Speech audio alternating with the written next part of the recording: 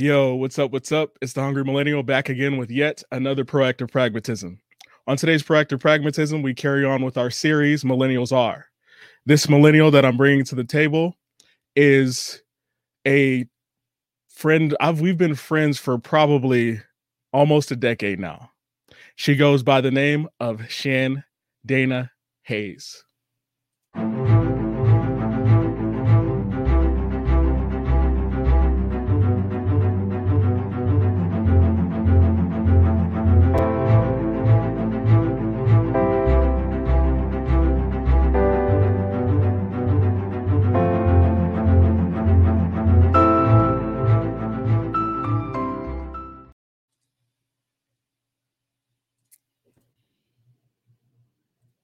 Dana, welcome to the show.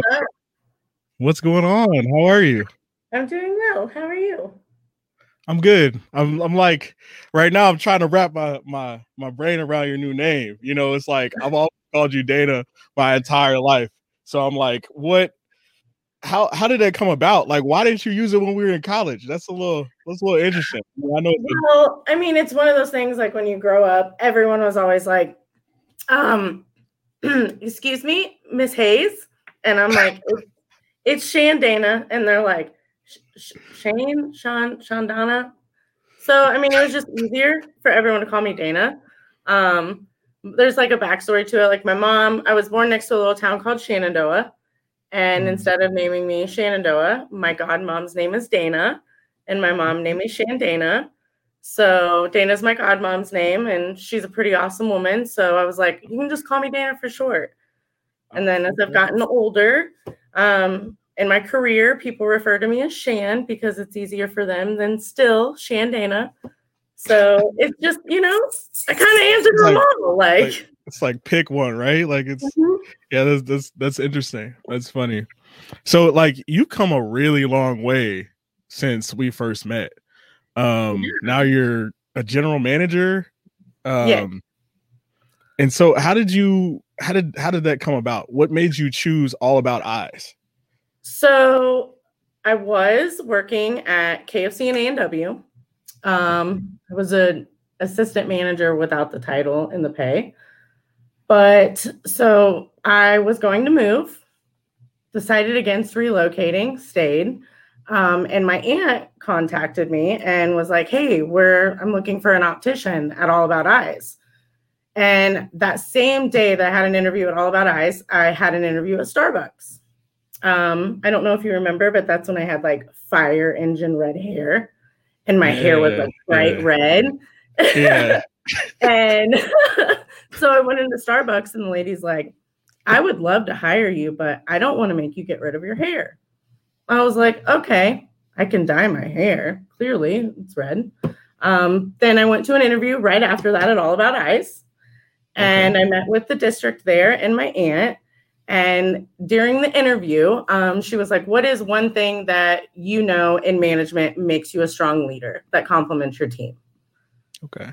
My response was, I like to give people compliment sandwiches based on performance. And she instantly was like, a compliment sandwich. And I was like, well, some people kind of feel attacked when you're giving them guidance. So I like to hit them with something they're really good at, tell them this is what I want them to improve on, and then hit them with something else really good. Make them feel good about themselves. And they're going to be like, heck yeah, I'll do whatever you want me to do. Wow. And she was like, I love this girl. Okay. And they still gave me the ultimatum to get rid of the fire red hair. And I was like, all right, I can do that and start in 2 weeks. And now almost 5 years later, I'm here. And then how did you said something really good there. You showed that empathy of getting to know the person and actually meeting and talking to the employee. How pivotal is that in the interactions in the day-to-day? Because some people might look at that as only a sandwich. Oh, yeah. But it's all about how you interpret the sandwich and you deliver the sandwich. Like, if I just look at somebody and I'm like, hey, I like this, but I hate this, but I like this, they're not going to take it that way. Like, but if you, for example, I used to have a prep girl who I loved, and she would always prep everything Then she would clean the lobby. But when she cleaned the lobby, she wasn't cleaning the lobby. She was great at prepping for me. And I just, I told her, I was like, I love that you come in and you handle everything. You prep us for the day. We're completely good to go. But when you go out to present the lobby, which is the face of our store, you're not giving that same appearance there. And she was like, okay. I was like, but so if you just follow through and we clean the lobby, like we clean the back part of the house, we'll be great. Wow. And she was like, absolutely, Shan. Never once did I have to. Well, then it was Dana. That was at KFC. Wow. That was before Shan. So wow. That's how that worked. That's video. Yeah. Which is pretty interesting. Like so I was reading this book called Emotional Intelligence. Mm-hmm. And you did that perfectly because a lot of people can't read the room. They can't read the conversation. They can't figure out like, hey, if I say something to this person that's the wrong way, I might ruin the person. Because we also know that people don't quit jobs, they quit managers. Oh, absolutely. And if you have a great leader, I've been there. I know you've probably been there. They'll stay forever. Oh, and I love that you said a leader because there's difference when you're a manager and being a boss and being a leader. When you lead your team, you're going to get completely different results than when you act like the boss and the dictator in the room with a empowerment entitlement. That's completely different. Anything in life, any relationship, you got to follow through with life that way. I mean, or you're probably not going to get very far, in my opinion. No, I agree. I mean, it transcends the military. I remember when I was a general manager, it was hard to bridge the gap because people didn't know how to clean. And so coming from humble beginnings like you and I, cleaning was like the pivotal part. Like if I didn't clean, like my 5 sisters, I would hear it from them. You know what I mean? Like there was I'm like, but you got kids dragging a broom across the floor and they're the next generation. So like, it's kind of interesting how it all works out. But from what I can tell, you're very family oriented. So how do you balance being a manager and a leader and then having to leave your store and go on vacation and balancing work and family? It's a task. It really is. So not only do I balance that, I also balance it from 12 hours away. I have no one that's down here that's immediate family to me. Okay, I moved down here, just me and Bella, which is my dog. If you hear her running around, I'm sorry. But moving down here alone and balancing that, at first it was a lot of FaceTimes and, a lot of phone calls and stuff like that. The first 6 months was a little hard, especially whole pandemic aside, like just for sure being quarantined in Atlanta by myself. But it's became to where it's more natural. It was new. That was the thing. When I came down here, it was completely new. It was something I had never done before. So I had to learn what was going to be my normal for that. And it took a minute. Emotionally, I had to learn how that was normal, not to have my mom right down the block and my dad and Sunday dinners and my girlfriends coming over and having dinners at my house and drinking wine. I had to learn how to be independent. So it took some balancing and figuring out and more personal growth of myself. But now, like when my doctors have off, I take personal time off so that my store isn't going to suffer if I'm not there. But I also have a great team that can handle it when I'm not there. Just last week, I was in 2 different locations plus my own. Ooh. And went and helped out in 2 other locations. I bounce around a lot. I help other managers when they need help or when they're short staffed and stuff like that. So that's something I've always done for All About Eyes. I wouldn't say always. 4 months after I started as an optician, I became a traveling manager. So I've always went around and helped out in other locations, but it all boils down to having that strong team that can hold the fort down when you're gone. Okay. Yeah, no, for sure. I agree. Yeah, you're stronger than me. I had to, I tried to assemble my team and Big Corporate was like, nah, we're gonna throw who we want in there. And I was like, I got to walk away from this. So that was a part of my journey. I love managing. I love the people. I love watching them grow. But unfortunately, you get tied into a lot of bureaucracy where you don't have a lot of say or wiggle room. For sure. So that makes it tough. So doing all this, you would think. So what kind of you got like a master's degree to get this job, like as a general manager? Like, how did that work? What degree level? Nope. Did you? Far from that. When I was 17, high school and adolescence is hard in general. You know, whether you're a teenage boy or you're a teenage girl, it is a lot of growth when you become a teenager, and things happen and life happens, you know. So I chose a little different route. I knew that I wasn't happy in my school. It wasn't that I couldn't do it or wasn't smart enough. I just gave up, which is horrible.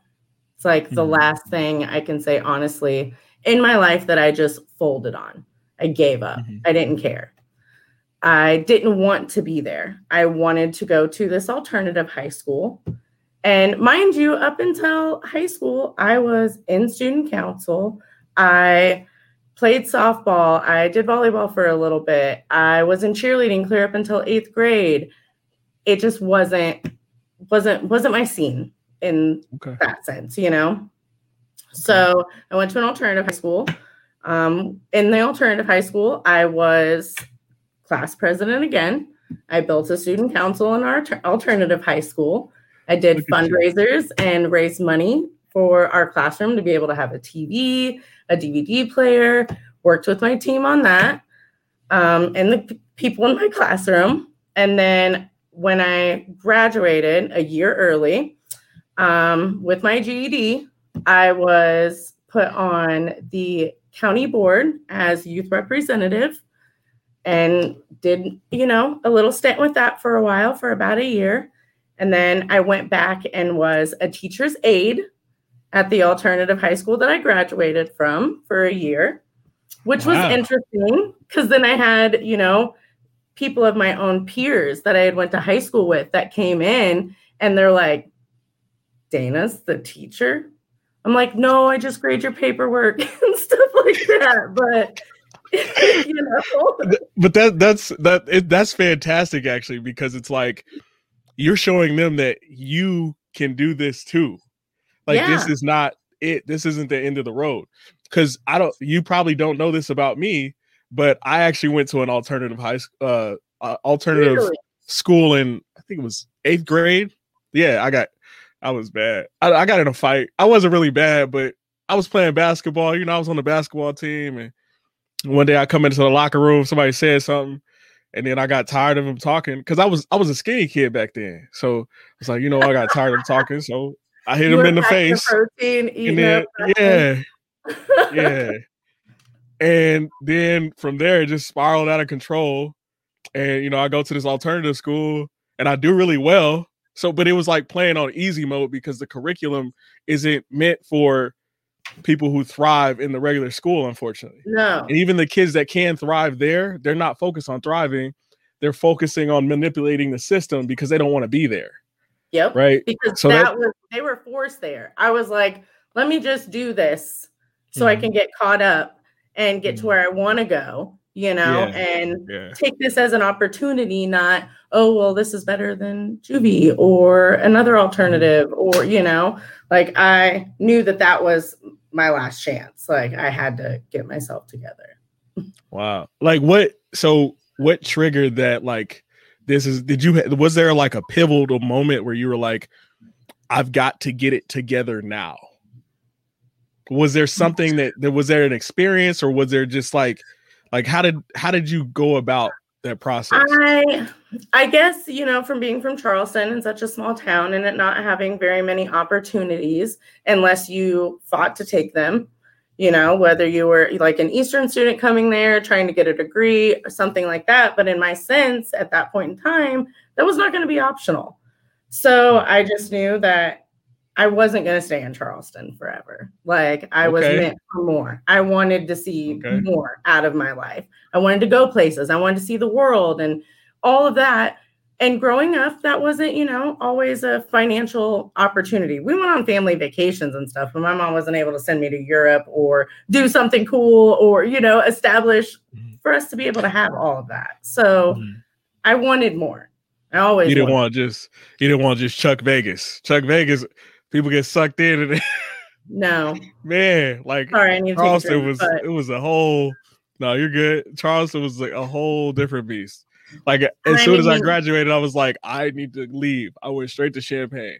Yeah.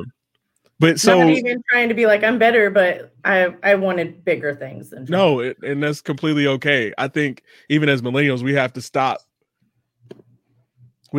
limiting ourselves to the fact of saying like the people's perception of we think we're better, they don't know us.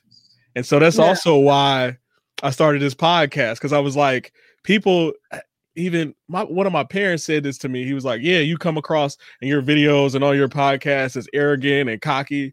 And I was like, these people don't know what I've been through to be here. They don't know how many Christmases I spent in homeless shelters with 5 girls, trying to find a bed to sleep in the wintertime because we didn't have anything. I wasn't thinking about presents, And so it's very interesting how people are like, yeah, stifle yourself, calm down. Like you got this ego. And I'm like, the only way that other people see the people that are behind us, they're rooting for us. And we are their beacon of light going forward. But a lot of people don't understand that. So a lot of times they're like, oh man, I hate to call it a bad place, but like what's there? Nothing. Like and especially now, even 10 years ago, there was way more to Charleston than there is now. Same with Carbondale. And I love it to death, and it's my city, but I mean, you got to get away and thrive. Carbondale, and the only way you get back a party city. No, you can't. Both of them were. Chuck Vegas and Carbondale, Halloween parties, right? Like Polar I live right in Carbondale, everything like that. So that's interesting, but that's good that you've done that. So where you are now as a general manager, does the GED conversation come up, and like what are some of the misconceptions people might have about a GED? So misconceptions, yes, absolutely. Like when I was younger and applying for jobs, even, just applying for fast food, it made an impact. And growing up, a pivotal moment to me was whatever I'm doing right now is for real about to impact me 10 years from now. No matter what, that's your brand. That's who you are, what you do, what you put out in the world, what you make of yourself, the name you have for yourself, it follows you. So do I want this negative connotation about me being a high school dropout and not going to school or, not having lots of money and all of this to really define who I am 10 years from now? Or am I going to do something to impact that and change it? So I would say more so before I've had my career for the last 5 years, it did. Like, not even so much as people being like, oh, she just has her GED, as it did emotionally to me. But I had to establish myself. And now, if I was to put that I have a GED on top of everything else that are qualities that I obtain with my work history and my experience and what I do and how I maintain myself, I don't even think it would be an option. But at 17, was that one of the main things I was worried about? Absolutely. At 31, do I think that hinders my life? No. Because of who I've, made myself and grown to be and my reputation, I don't feel like somebody's going to look at me and be like, oh, they might be like, really? Shan only has a GED? Other than being like, she has a GED. I don't feel like it's going to negatively impact me in that way. Yeah. You should just keep working to that. That's one thing that I always try to tell, because my little sister is 19. So she's a lot younger than me. I was 13 when she was born. We're the only 2 children that my parents have together. So I always try to think, when I'm 24 and my little sister's 12, what do I want her to look up to? Wow. That's powerful. I didn't have an older sibling. My dad has a son who's older than me, but he was put up for adoption. So he was never around in my life. So I didn't have that big sibling to look up to, which makes it easier sometimes, being up to 13, not having a sibling, Then I had a baby, a little sister, you know, I was like, oh gosh. But that's really what it was. I didn't want her to be like, oh, that's my sister. No, I get it. I mean, family is like a super powerful like motivator. Like you see those young kids, you see them grow up and develop and become other beings, and you're like, man, I got to stop doing this thing. It's kind of miraculous how people can turn around. And I don't know, that's just very interesting. Like that perspective is a part of our generational story because we come from a lot of broken homes. And so it's weird that like people call us entitled, but at the same time, you know, like they lived a fairly, you know, different entitled life too. And the same thing too, like you can come from a broken home in so many different senses.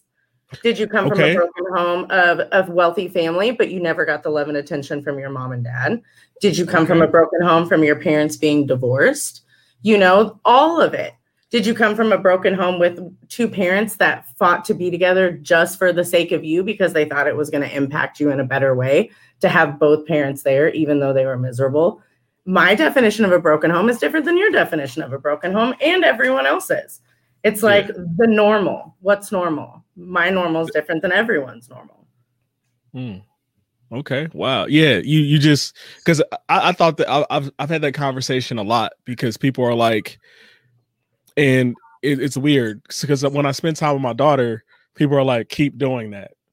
And I was like, absolutely. What do you mean? I was like, what do you mean? Like when you say, because I want to get to the bottom of why they say that, right? Because I'm like, I'm trying to understand what they see. Because a lot of times we're just doing our best of what we can do. And I've never been the greatest father, but they were explaining that like, even though they had their fathers there, like I know people who have had like awesome fathers that were like special forces guys and all that, you know, they like, that was their initial tune to me. That was their pitch of their parents. And then they go, but he only talked to me a couple times in my life. We never talked. They're like, if it wasn't about sports. It's shocking. That's a different type of bond. Having a dad and having a father can be two different things. Wow. You know? No, I get it. So like, what are, do you feel like there's an aura of like you being a millennial, like in the workplace, like people looking at you differently and thinking like you're more entitled than other people, or like you didn't work hard to get there? It's happened a time or two, you know. I've had certain situations, you know, where I've been promoted or took a couple of steps up a ladder or told, somebody who I thought was a mentor, like, this is what I want to work towards next. And then either be like, well, you're too young for that, or you're not ready for that, or, you've got a long way to go for that. Some of those, yes, I completely respect. Or when you're working with somebody and you get promoted, sometimes people aren't happy for you, even though you've worked really hard and what you were working hard for. Sometimes it's not perceived those ways. So you've always just got to have pride in what you're doing, have faith in yourself, know that you're doing this for you, not so much as for other people, especially if it's getting you movement in the right direction. You know what I mean? Okay. Positive attention is different than negative attention. Absolutely. So you should always put your best foot forward, be yourself, show up every day for you. Okay. So what, other than us being the entitled, what benefits do you feel like we have and opportunities that we have as a generation now that other people didn't? Because the problem is there's also a tune within the mix of, I find when I talk to people, they're like, well, I can't do this and I don't want to do this.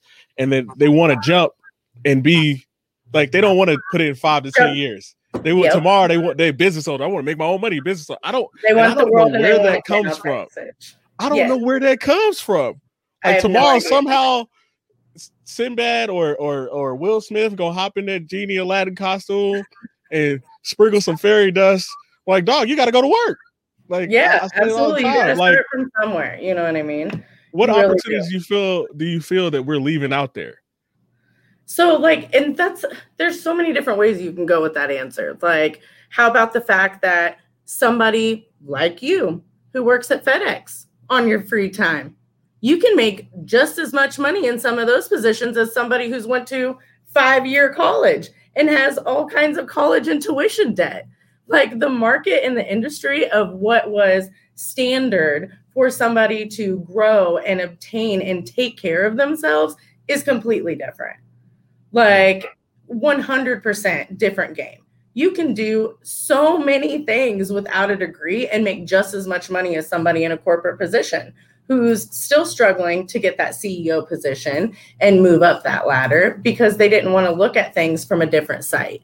You can do, the whole world is changing down to the generation under us who is, they're brand ambassadors. They're TikTok famous. They're famous for having a YouTube channel, opening presents. Like that was not in the ball game for us. Like we grew up in a different time. Like we grew up with going to school and them not teaching us how to file our taxes, how to invest, how to do things that are financially going to secure us, or telling us like, don't get a credit card, don't put yourself in debt. What? You need all of that. You have to establish all of that in life, or what are you going to do? If nobody has, there's no credentials and standpoint behind who you are, what are you going to get? Nothing. Yeah, well, and that's facts. But I also agree that there's a portion of it where there is another side, but it's twice as hard. But it's also it'll burn longer in the flame when it comes to debt and all that stuff. Because the problem is you're not taught how to manage it. And those who manage it well, they do well. But the problem is you can't max out a credit card and never pay it and then get another one and think that and use that wouldn't have paid the next one to pay the No, that's not how that works. Like but that's all stuff that we weren't really taught in high school.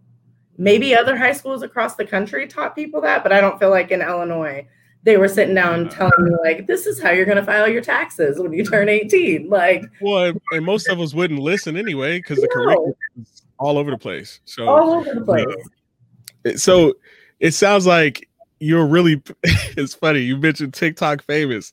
How do you? Where do you see that going? Like, because the problem is, while I was deployed, I had troops who I got 10,000 views and likes, and I'm like, right. It's different. And I would see the video, and I'm like, oh, you just told them how you tie your boots, and they found that interesting. Like, have we been working in the wrong ways?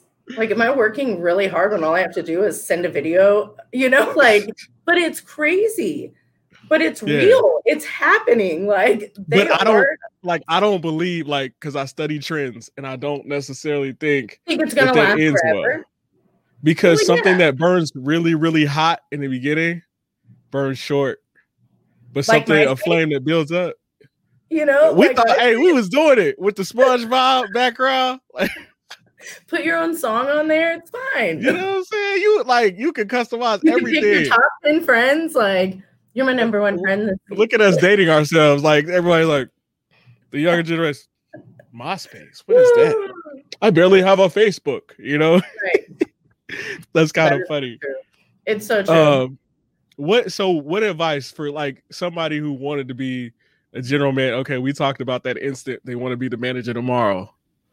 What advice would you have to someone like that? Are they established by any means, or are they just thinking that they should get it tomorrow? Are those two separate things? I mean, yeah, true that. I guess if you really like in some positive affirmations and good light, if you want something, you can obtain it no matter what it is. You just got to decide how you're going to get it, what work you're going to put in, what you need to do to put in to get you farther. And it's communication. If there's that option in your company to grow, why wouldn't you talk to a mentor, another peer, see how did you get to where you are? What did you do? Because you never know. What if the girl that was working next to me, she just had a GED too, and she's a regional. She's running around having 22 stores And we come from the same place, but I didn't have enough faith in myself to ask questions. You gotta ask questions. You gotta figure out what it is if you want it. You can't just be like, oh, I want that and think it's gonna happen. I mean, that's not how it worked for me anyway. Like, it's not, to me, it sounds like you're saying you gotta have a plan. I mean, a plan. And then you gotta actually do the work. You gotta also show up at the job, huh? Like you gotta, like, you can't just get the stimulus check and the taxes back and take a week off because you sick for a week. Oh, but can I get a stimulus? Use all your vacation. You know what I'm saying? Let me get that stimmy. I don't even think I'm gonna get one. I got the first one, but the next two was, I don't think I'm gonna get it. It's gonna be tax credits, so whatever. Like, yeah, like. But after a while, they just forget about us.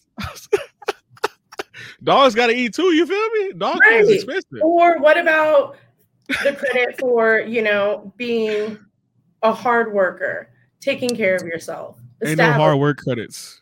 There aren't any hard work credits. There's not. But you better work hard if you want something.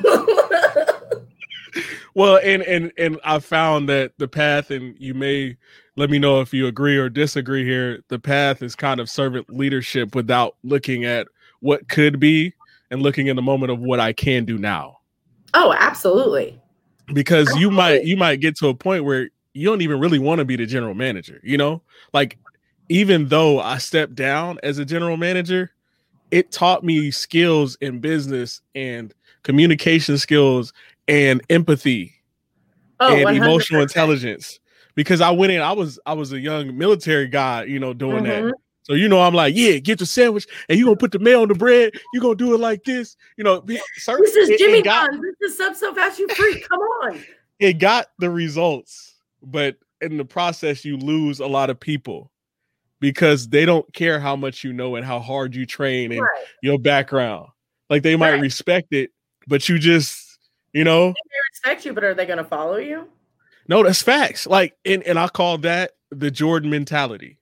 Because in the 80s, Jordan was the best. He was dominating. He was killing. He was murdering people on the court. But that wasn't winning any rings. No. Like, you got to get the team. You got to get them involved. Like, one person is an island. You get multiple people, that's a city. That's a lot of work. It is. You know what I mean? Like, that's a lot of work when you're on a one-man island. Yeah, and you drive yourself crazy. Like, I'm learning every day. Like, even to this day. You run the island, but are you going to run the whole island or are you going to run the island? Yeah. You know what I mean?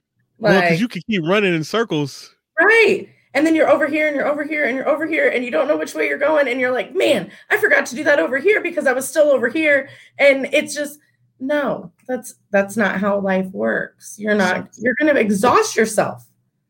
It sounds like you have been guilty of being a micromanager before, because that's what that sounds like to me, because I've been there.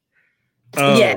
And micromanaging is one of those things where you're like, ugh, don't say that. But you can be a micromanager in so many different ways. Like, you can be a negative, like, micromanager to where you're micromanaging each person as an individual, or you can still be doing it on the manager backside, but not giving your team enough trust and having enough faith to delegate. And here, will you handle this?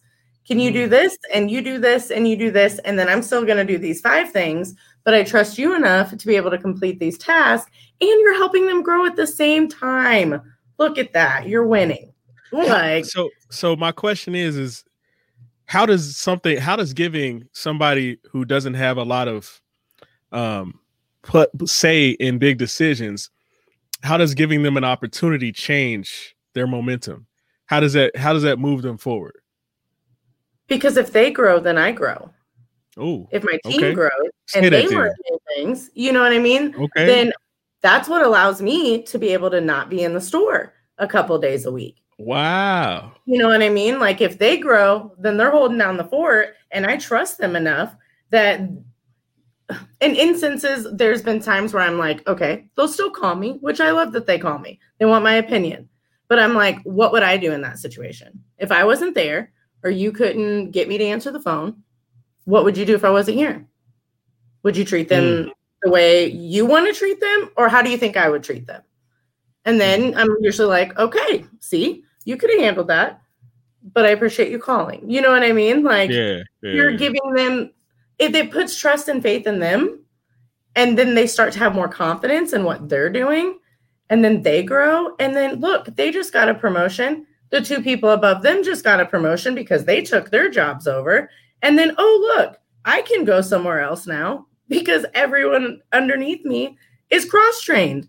They can all help each other out. Like, that's huge. That's huge. You know, like, well, and then they start saying, "Oh, I was trained by this person to do that thing." You know, it's like you don't realize as a manager, like how many, like every time that you talk or interact with somebody, how that joy and that information spreads throughout the chain. Them. Right. Yeah. It impacts people. And the thing of it is too, is I've had other people where I'm trying to teach them something and they've been like, well, what if I did it like this? And I'm like, okay, that actually would take a few minutes off of what I was doing. So let's combine what we're both doing. And we both just learned something. Double That's win. Deep. That's deep. You know, like, because that's one thing that I started doing when I deployed to Kuwait, because I took on a platoon from a company that I wasn't organically a part of. And once I started giving them ownership and started listening, our plans got better. Our days got better. Oh, yeah. And even when they didn't want to do the mission, you know, or they didn't want to do things, you utilize tactical empathy and you say, hey, you identify the negative first.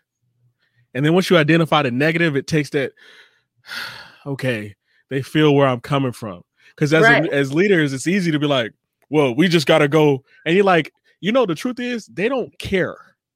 Oh, yeah, no. About your feelings, because you make more money than they do. Mm-hmm. You know what I mean? Like you out of the boat. It's like when you're a leader, you can be seen as intimidating or fearful. And especially like us. How you portray yourself, you know, portray yourself as a leader too. Like and see, I've never been that type where I want, like, anytime I go into a location and help, I don't want to walk in the door and somebody be like, oh my God, Shan's here. Like, I've heard about her, but I've never met her. I want somebody to be like, oh my God, Shan's coming to work with us today. I can't wait for her to come in here. You know, like, I've heard this, and this. That to me goes a long way compared to somebody being scared when I walk into a room. That's an interesting style, because lately what I've tried to do is so when I go into the warehouse, I don't say nothing. I'm quiet. Like, people think I'm mean for real. And so I wait for the opportunity for somebody to need help, and then I go help them. And then I go ask them about them. They're like, oh my goodness, all the things that they said about this guy are the truth. And I'm like, no, it's not, because you didn't get it from me. Yeah. Like, I'm all about you. And you're paying attention still to what's going on. And I'm not a manager. I've just been there for a long time. So I'm like, you know what? I'm just glad. I am grateful. When I started being grateful for just being able to be at work, that's when things changed for me. Yes. Because I'm like, what would a grateful person be? And what would they do? Exactly. How would they act? Would they like say, I've done all my stops. This wasn't supposed to be on my route, and deliver and take it back to the warehouse? Or would they deliver? Take that extra mile and go and deliver that package. So exactly. And if it was your package, how would you want that? Like, once I started waking up, I'm like, if it was your sandwich, how would you want that put together? Oh, absolutely. Right? Absolutely. I mean, I sell glasses, so I help people see. So, like, even getting in a job, I'm like, more important than sandwiches. You know what I mean? Like, I might have to hit you up. My eyes getting a little. I always feel that way. I'm like, if this was me and I was to walk in somewhere, because sometimes I can take, you know, a lot of money in those situations from people. And people are like, they're just glasses. And I'm like, no, it's like buying a car. If you invest in your glasses, you're investing in your health and your vision. And we have these options because for a reason. And then here's the reason why. This is why you're going to benefit from it. You know, you have to put out there what type of situation you want to come back, no matter what it is. Yeah. Well, and it sounds to me like you're really passionate about the health side. What does that look like? Because I've never heard anybody really put it quite like that. Like, we're talking about your health here with glasses. Oh, yeah. Even though it's important. Go ahead and speak on that for me. Everyone, Generally, people look when they come into an eye doctor's office, they see it more as retail. Okay. But it's not. Like if you have just a retail office that's selling glasses, like Sunglass Hut, something like that, something that's not a medical-based office, you don't really see the backside of things. But your eyes can tell you so much about your health in more ways than you can imagine. We can take a picture of the back of your eye, 200-degree backside of your angle of your eye, see if you have glaucoma, if you have eye bleeds, if you have all kinds of stuff. And wow. Yeah, all of that. Like you can see anything. Like it's surprising. It's like your feet, like everyone always tells you, like your feet, they're your feet. You can't get new feet.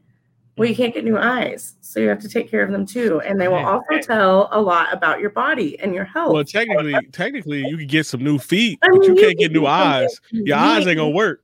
You get some prosthetic feet back. You can get prosthetic feet, but you're not going to get your own feet back. You know what I'm saying? Eyes are more important to me. Both.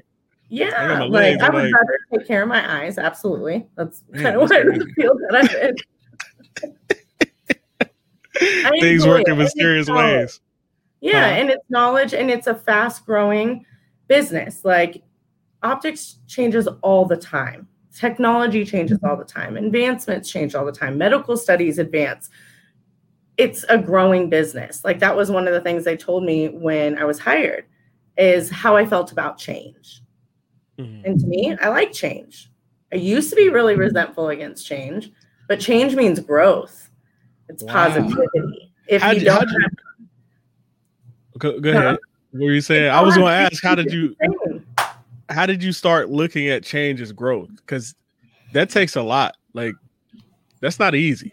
No, it's really not.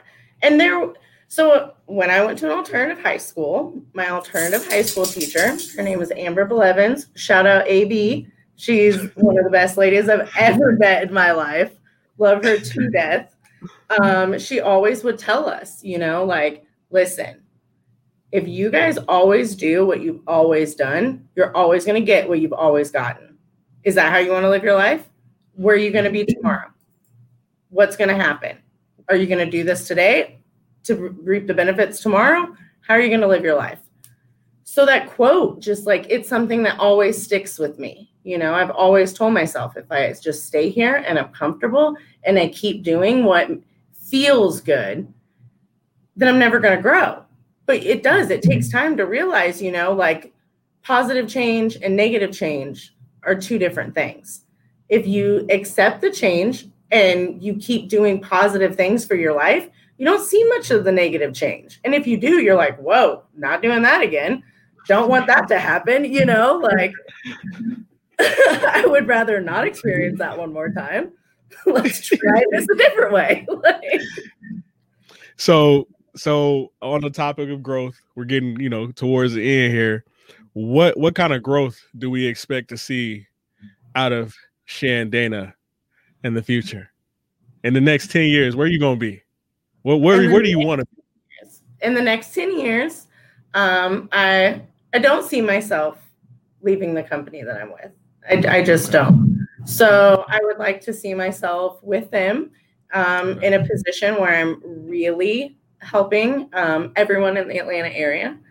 I come from, our company was real small, and now we're real big, and we're nationwide, and we have 176 locations, and everyone's growing, and we're becoming a bigger family. So I would like to be able to say that I have a role in our company to go and help everyone establish themselves, make their lives a little bit easier, and just be happy, and content and growing still, even though, God, in 10 years, is that really 41? That's so crazy to think, but I would like to be established even more so than I already am, but retirement will be in 20 years, I would like to say that and it's paid off and I'm good. Exactly, So being who you are now, what advice would you give to a high school you? To not give up. Okay. Not fold. Never fold. even if it's not going to work out in the way you want. There's always ways. Don't fold. Stay hard, stay true to yourself, and always remember to put myself first. And just continue to do what you need to do. Don't just think that life's going to happen, because it will happen. And then it's gone before you know it. Like, I'm not 17 years old anymore. I'm 31. And at 17, would I think that I would be right here right now at 31? I knew I wanted to be. Mm-hmm. So I can say I'm happy, like it's paid off. I've done it despite no matter what anyone thought of me, what they said I was going to amount to be, where they thought that I was never going to leave Charleston. You're not going to amount to anything. I proved them wrong and proved myself that I could do it. So just keep trying. If it's not working, try it a different way. Get what you want. No one's going to give it to you. You got to work for it. No, that's beautiful. Well, you know what? It's been a pleasure. Thank you for coming on my podcast. I know it was a little, everyone's like, oh, what are you going to talk about? What's your podcast about? I'm like, it's about you. So I appreciate you being emphatically you. And ladies and gentlemen, this was an interview on Proactive Pragmatism, Millennials Are, with Shan Dana Hayes. Thank you. You're welcome.